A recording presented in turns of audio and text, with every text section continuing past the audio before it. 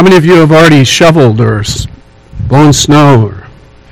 I tried to get a head start on it last night, but I think when I got up this morning, I realized I lost. So I have a busy afternoon. Well, we are studying the book of Romans, and I'm hoping that you're reading it. This is probably the greatest document that has ever been written. It has impacted the world. It has impacted millions of people. Paul probably preached this entire book in a number of places that he went to. One writer says, this is really just a very long sermon. But we're going to take 9 weeks to go through the first 8 chapters. And I hope as we go through it, you have a greater understanding of the gospel especially. Here's the theme of the book. It's found in Romans chapter 1, verses 16 and 17. Paul says, "For I am not ashamed of the gospel, for it is the power of God unto salvation, to everyone that believes, to the Jew first, and also to the Gentile." And then he says, here's why I'm not ashamed of it. "For in it, the gospel, the righteousness of God is revealed from faith to faith." In other words, when you first embrace that righteousness, when you're justified and you receive Jesus Christ, from faith to faith, so that as you begin to live your life, that same faith you exercise to receive Jesus, now you apply every day by faith. You believe in the promises of God. You believe in this righteousness that's been provided for you from faith to faith. And then he quotes Habakkuk, "As it is written, the just shall live by faith." That's how we're to live. We're going to have a whole sermon just on faith. And it's learning to live by faith. That brings you to Christ, and that also causes you to grow in Christ. So when I read Scripture, my method of reading Scripture is I'm looking for a promise. Because I'm going to lay hold of that promise. And that promise usually goes against the flow of all the advice that's coming at me in the world. And all the advice that's coming at me in the world is pretty much saying to me, this is how you should live. And the Word of God comes along and says, no, here's the promises of God, and you can trust God. And if you trust God that you can't see, and you'll believe those promises, I promise to bless you. I was talking to my sister yesterday, and I'm from a family of 7. I'm 6th out of 7. 2 years before I was born, my parents came to Christ. And it changed our family. And my mom is the only one, at that time, she was the only one that knew Christ, came to Christ. And then my dad, he was the only one. And then slowly, that gospel worked its way out to my older siblings. And then by the time I was born into a Christian family. My older sister, 2 years before, she came in just when they had received Christ. And then 4 years later, my little brother.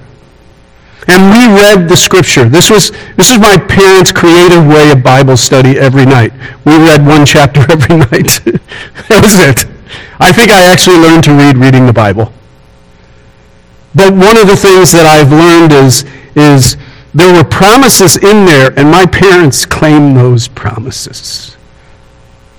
And because of that, we learned to live by faith. And my sister said to me yesterday, she said, John, God has blessed us.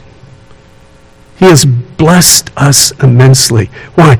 Because the just shall live by faith, based on the promises of God. Faith, the only genuine faith is based on a promise that God has made. Faith is not a leap in the dark. You can't just say, oh, I have faith that this will work out. Not unless God said it would work out.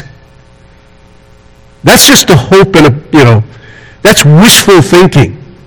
And then here's what we're talking about in the first 3 chapters of the book of Romans. It's verse 18. So after he says, I'm not ashamed of the gospel, it's the power of God unto salvation to everyone that believes, in it the righteousness of God is revealed, then he flips it. He looks at the other side of the coin, and here's what he says, verse 18. He says, for the wrath of God, see, the gospel is revealed. In the gospel, the righteousness of God is revealed. But now in verse 18, he says, something else is revealed. He says, for the wrath of God is being revealed from heaven against all ungodliness and unrighteousness of men who suppress the truth in unrighteousness. Now for the next 3 chapters, he's not going to talk about the good news, he's going to talk about the bad news. Because the good news is only good news if you know the bad news. So here is how this truth of God is being suppressed. It's not suppressed just in one way. It's suppressed in 3 ways. Some suppress it with rebellion. Right? Some suppress it with rebellion. And that was our first week. We talked about how rebels think. If you say to a rebel, Jesus loves you, they're like, great, let's go to the bar. If you say to the second group, which is the hypocrites, the moralists, they suppress the truth with their hypocrisy. If you say to them, Jesus loves you, they're like, well, of course. I mean, come on, look at me. Why wouldn't he? Today we're going to talk about a group that suppresses the truth. And people don't think about this. Because people think of religious people as people in pursuit of the truth. But Paul makes the point, beginning in chapter 2, verse 17, that there's a whole group of people that suppress the truth with religion. With religion.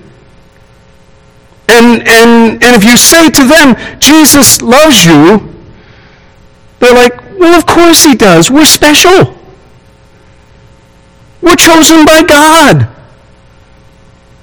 I talked about in the kids' message this morning, we have an advantage. In Jesus' day, it was the nation of Israel. They thought they had an advantage. We have an advantage. Don't you understand? I hate to tell you this, but today it's Christians. The religious people, at least the people who are close to the truth of God, are the people who have a Bible. In the days in which Paul was writing this, it was the nation of Israel. They had a Bible. Who has the Bible today? Churches. Christian schools, homeschoolers. And you know what I see? I see whether you're talking about the Jews in Paul's day or the church today, there is a misunderstanding, a giant misunderstanding of this wonderful advantage that we have. Well, let's look at some questions. I've got some questions for you this morning about how religious people think. Here's the first question. So in chapter 2, verse 17, you can go ahead and put that up. He says, but if you call yourself a Jew, So as I was looking at that, I thought, what does it mean? Who is Paul talking to? Is he talking to all the people of Israel? And I concluded, he's actually not. He's not talking to all the people of Israel. For instance, he's not talking to the Galileans, that's for sure. Because the Galileans were despised by the Jews. When you read the word Jew in the gospel, it's usually those who are totally against Jesus. And if you do a word study on it, what you'll find is the word Jew comes from the word Judea. And so when you see the word Jew, you're talking about the Judeans. They're the leaders. Here's who the Jews are. This is who Paul is addressing. They're the leaders who run the temple and the synagogues. They're the leaders. I actually concluded, I went back and reread the first, 16 verses. And there's a shift from chapter 1. In chapter 1, here's the word Paul uses. But they. Beginning in chapter 2, verse 1, he says, but you. So he's shifting. And I concluded that the moralists were really the moral people in the world, including the Greeks, including the Romans, and including the Galileans. It was the average Jew on the street, if you will. Because they were always called Galileans, and they were always despised by the Judeans, or by the Jews. Again, if you look at the ministry of Jesus, the people that hounded him the most were the Jews. If you read the book of Acts, you'll find that the Judeans, representatives sent by people from Jerusalem, were the ones always hounding Paul.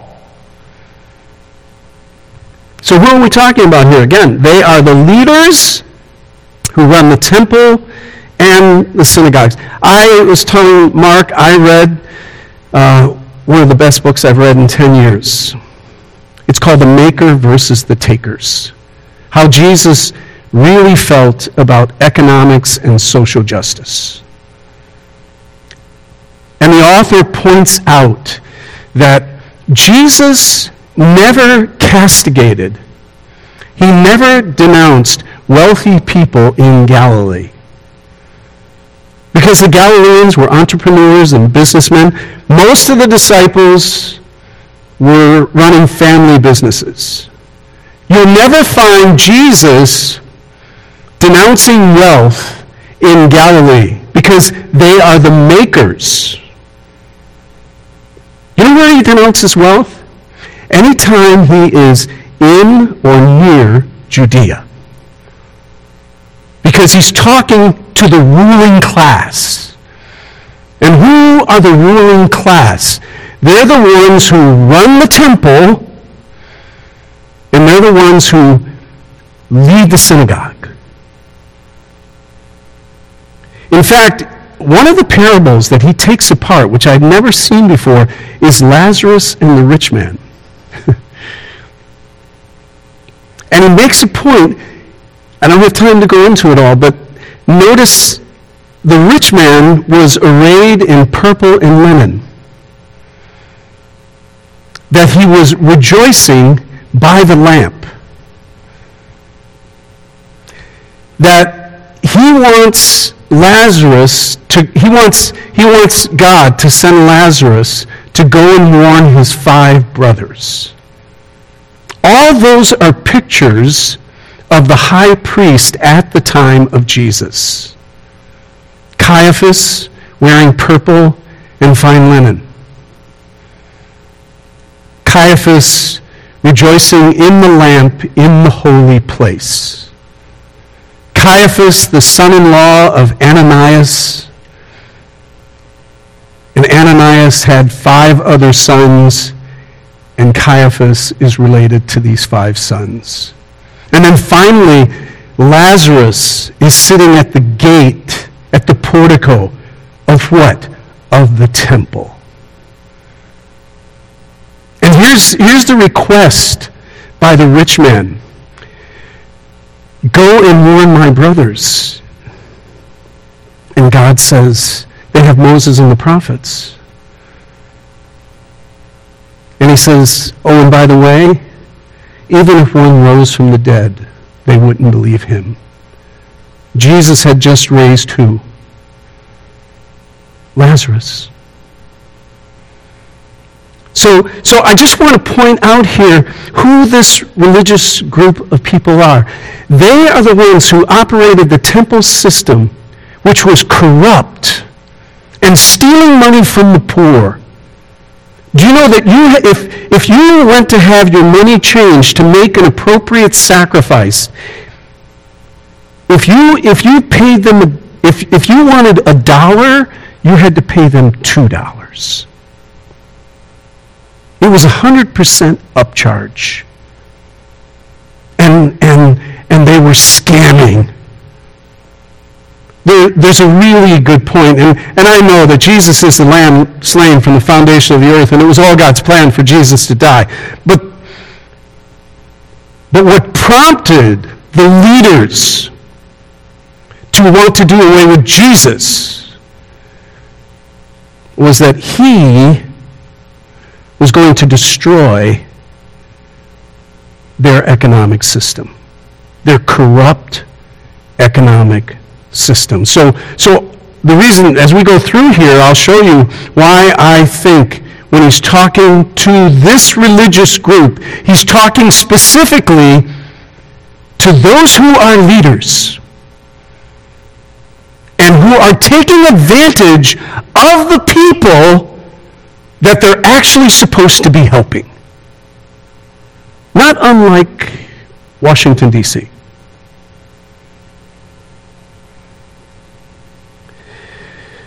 Secondly, what do they claim? Verses 17 through 20. Let's just go through that. Verses 17 through 20. Here are their claims. This is a claim of this ruling class. But if you call yourself a Jew and rely on the law, here are some things that they do. These are some claims that they have. They boast in God. We're God's people. What was their argument with Jesus? We're children of Abraham. Don't you know who we are? They boast in God. They suppose to know his will. They approve of what is excellent. We'll tell you what's good and what's bad. Because you are instructed from the law. They had the law. They were instructed in the law. They had very rigorous training in the law. And if you are sure that you yourself are a guide to the blind, a light to those who are in darkness. This is the one, by the way, that kind of reinforces the idea that we're talking about the ruling class in Jerusalem and in Judea. Because the people in Scripture referred to by Isaiah, the people that were living in darkness, were the Galileans. Isaiah chapter 9, verses 1 and 2. It was the upper and lower Galilee. It was the land of Naphtali and Zebulun, 2 northern tribes. The northern tribes were the first to go into captivity. Here's what's amazing.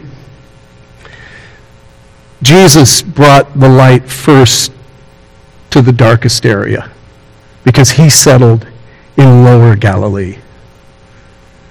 But here's what these Judeans are thinking. We're instructing those dumb Galileans, those who are living in darkness. An instructor of the foolish, a teacher of children or of immature, having in the law the embodiment of knowledge and truth. So these were their claims. All these 8 or 9 claims, these are their claims. Now, verses 21 through 24. Those are their claims. That's what they say. What are their secrets? What are their secrets?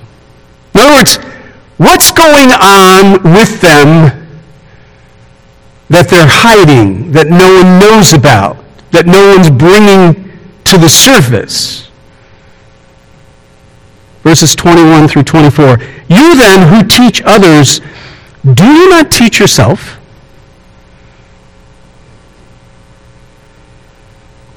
Do you not teach yourself? In other words, what good would it be for me to teach you about how to live and not be following my own instruction? Do you not teach yourself? While you preach against stealing, thou shalt not steal. Do you steal? Absolutely they steal. They were the wealthy. They were the elite. They lived in fine houses in the upper part of Jerusalem. And how were they doing it? Not from anything that they were making, but from what they were taking from others, especially the poor. You who say, one must not commit adultery, do you commit adultery? A couple things here. They could be committing adultery 2 ways. One, by looking on a woman. Remember Jesus defined in the Sermon on the Mount, if you look and lust after a woman, you've committed adultery in your heart. That would be one way.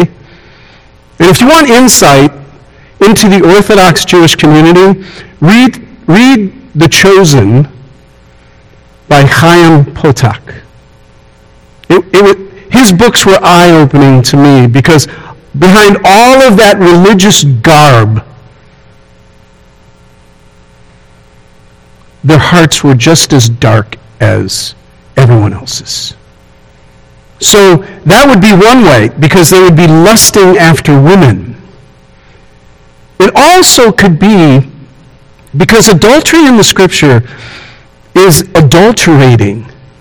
And it's adulterating the truth about God. And they certainly were doing that. You who abhor idols, do you rob temples? This is a very interesting phrase. It kind of troubled me all week long. I can't tell you how much reading I did on you who rob temples. The King James said, you who commit sacrilege, which means corrupting holy things.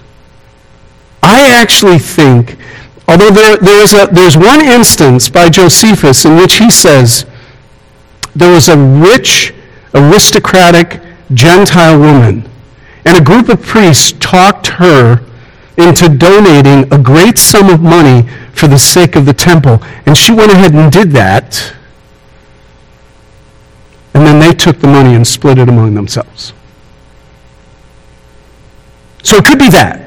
It could be that because Gentiles, and especially Gentile women and aristocratic Gentile women, they were drawn to Judaism because Judaism had a high moral, even if it was external, and high ethical system. So they were drawn to it. So many times they would actually support synagogues and they would give money to the temple. But I really do think this is a reference to just the whole scam that was taking place at the temple. They were robbing. They weren't just robbing people. They were robbing God. Because it wasn't their money, it was God's. One of the things that Jerry Bauer points out in his book, which I referred to earlier, is he uses that phrase, where Jesus said, the poor you always have with you. The poor you always have with you. You know that phrase? So I've always took that as, I guess, the poor you always have with you. That's what that means. After reading that book, I realized that this is the way you should say that statement. The poor, he's addressing the Judeans. The poor you always have with you. Why? Because you're contributing to their poverty.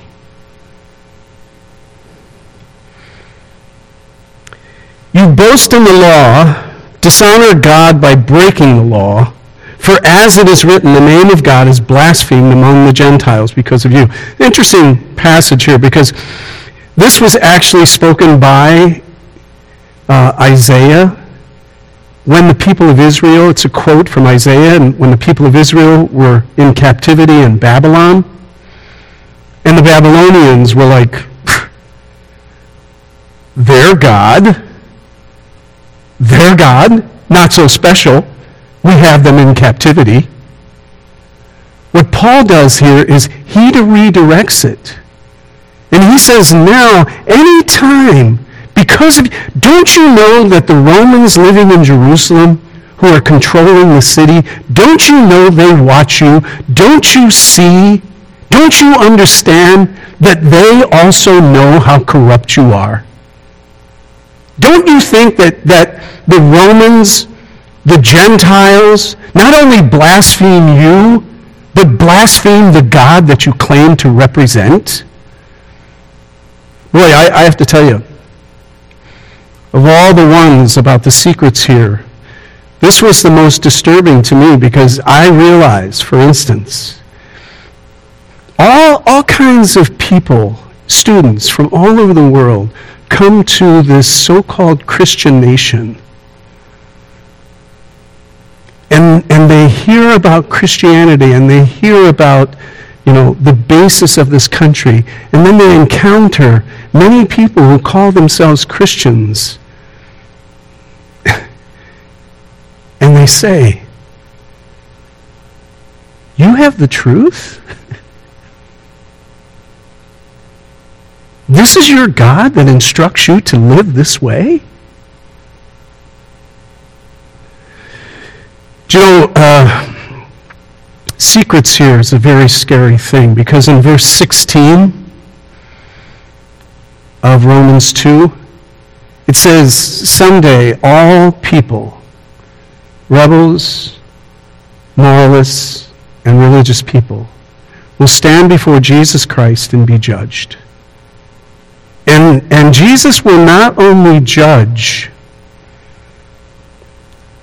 their behavior, he will judge their thoughts, their secrets. Remember I told you that there's a set of books, and in that set of books in which everyone will be judged, whose name is not found written in the book of life, they will be judged not only by their activity, but by their secrets. There's a record being kept, and Jesus is the judge. Question number four. Question number one, who are these religious people? What do they claim? What are their secrets? Number four, what is their justification?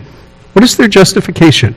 Mark, you might remember this. In the early 70s, Campus Crusade had a campaign called I Found It. Do you remember I Found It? I found it. So you'd get a yellow bumper sticker with black letters. You put it on your bumper, and it said, "I found it." And basically it was to provoke a conversation with people. I found it. What'd you find? I found Jesus. The Jews, in response to that, you know what they came up with a bumper sticker. You know what it was? "We never lost it." We never lost it. Because here's their justification. Verses 25 through 29. You can look at it up on the screen there. I'm not going to read it all, but I'm just going to summarize it for you. Here's their justification for claiming to be right with God. Number one, we have the law. God gave us the law. Number two, we have circumcision. We have circumcision. Today, the equivalent of circumcision would be baptism. You know, in Europe, where nobody goes to church, every child still gets christened and baptized. When I was pastoring in Naperville, Catholic grandparents would come in, the young couple would be believers, and the couple would come to me and say, "Could you please baptize our baby?" Because my parents think if he isn't baptized, he's going to hell. See, it's this external mark. And here's how Paul answers them. Yes, you have the law, but you don't practice the law. It's not profession. That doesn't make you possess the law. It's actually living out the promises of God. See, the moment you receive Jesus Christ, you have a whole new relationship with God's commands. Prior to receiving Christ, you didn't want God's commands.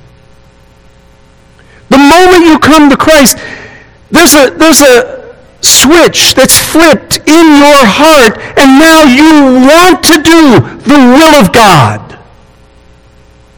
That's genuine possession.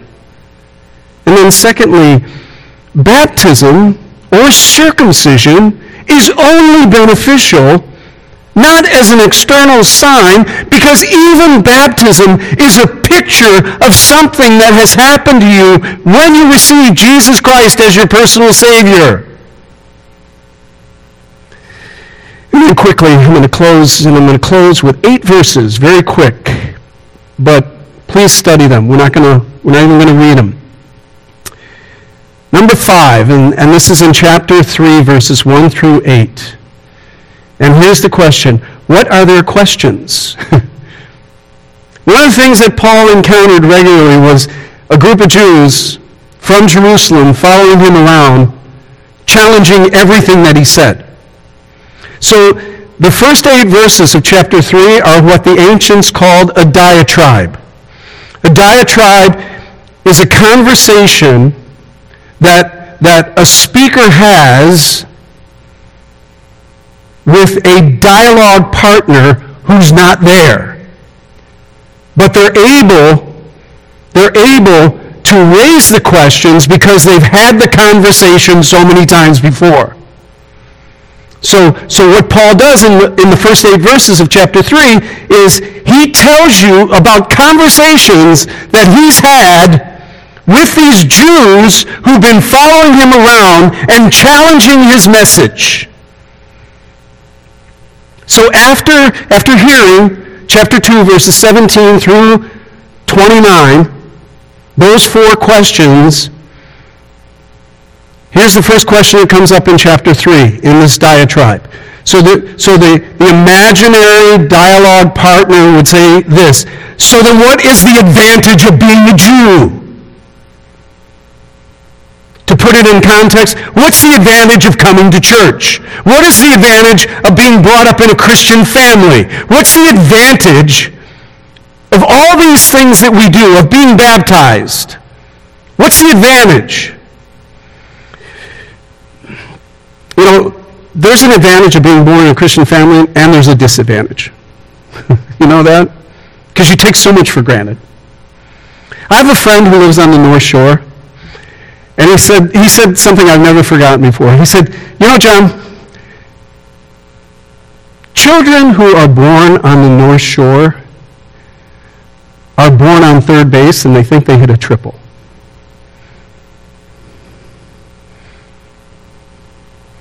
They're born on third base and they think they hit a triple. What does that mean? It means they take it for granted. They think they deserve it. So here is Paul's answer in verse 2. You know what the advantage is? You were given the very oracles of God. You had the Bible. You know what the advantage of being a Christian today? You got this. I used to go visit people in their homes, and I'd knock at the door, and I could just see them scrambling around because I know they were trying to find a Bible in case I asked for it. Do you know why God gave them this advantage? So that they could be a light to the Gentiles. See, a true Israelite would have been someone who shared the message of the gospel with the nations, because that's why God called them. A true Christian understands that you have been given this advantage not just because the grace of God is abundant to you, but so that you can share it with the world. Here's the reasoning. Since God chose us and gave us his covenant promise, and now you tell us that we're under God's wrath just like the Gentiles, doesn't that mean that God's unfaithful? In other words, we're supposed to be the covenant of God. Now you're telling us we're not the covenant people of God. Doesn't that make God unfaithful? You know what Paul's answer is? No, no, no, no, no. Let God be true and every man a liar. If you disagree with God, if you defame his character, guess what? You're the liar. And they go on. If our unrighteousness demonstrates God's righteousness, doesn't that make him unrighteous since it seems to encourage our bad behavior? There's a lot of Christians that say, I'm safe now. I can get away with stuff. And in fact, when I get away with stuff, that just emphasizes God's grace. Did you ever notice, this is what I've noticed, I've been a believer since I was 8 years old.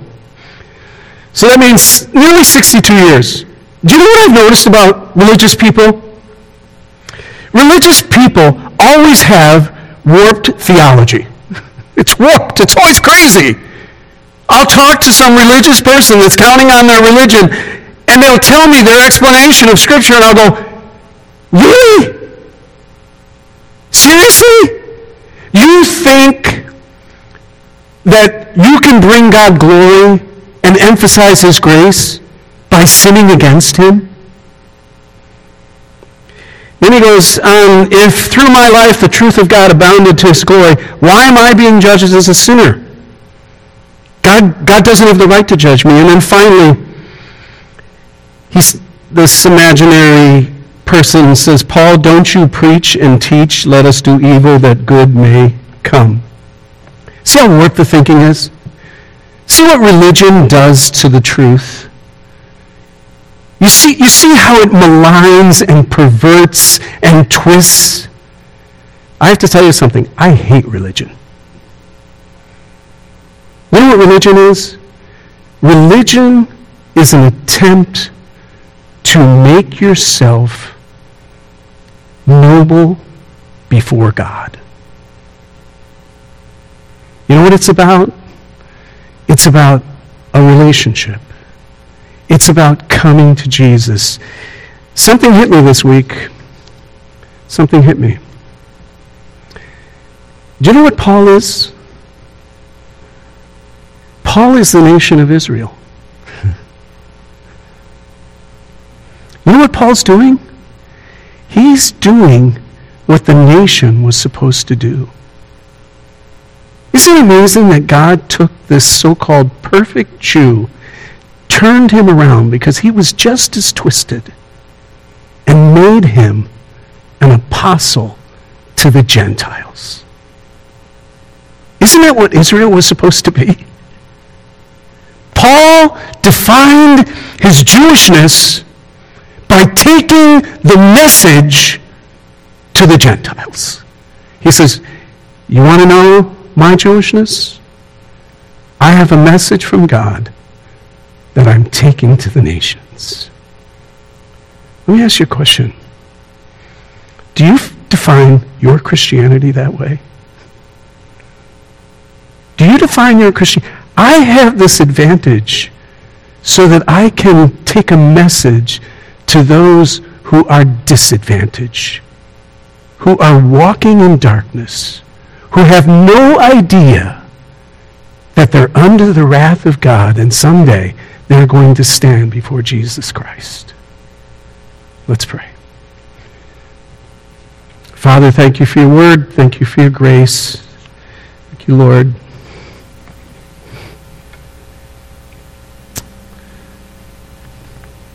We can never get over, Lord, how much you love us, how much you've done for us. To you, O Lord, belongs glory, honor, and praise. In Jesus' name, amen.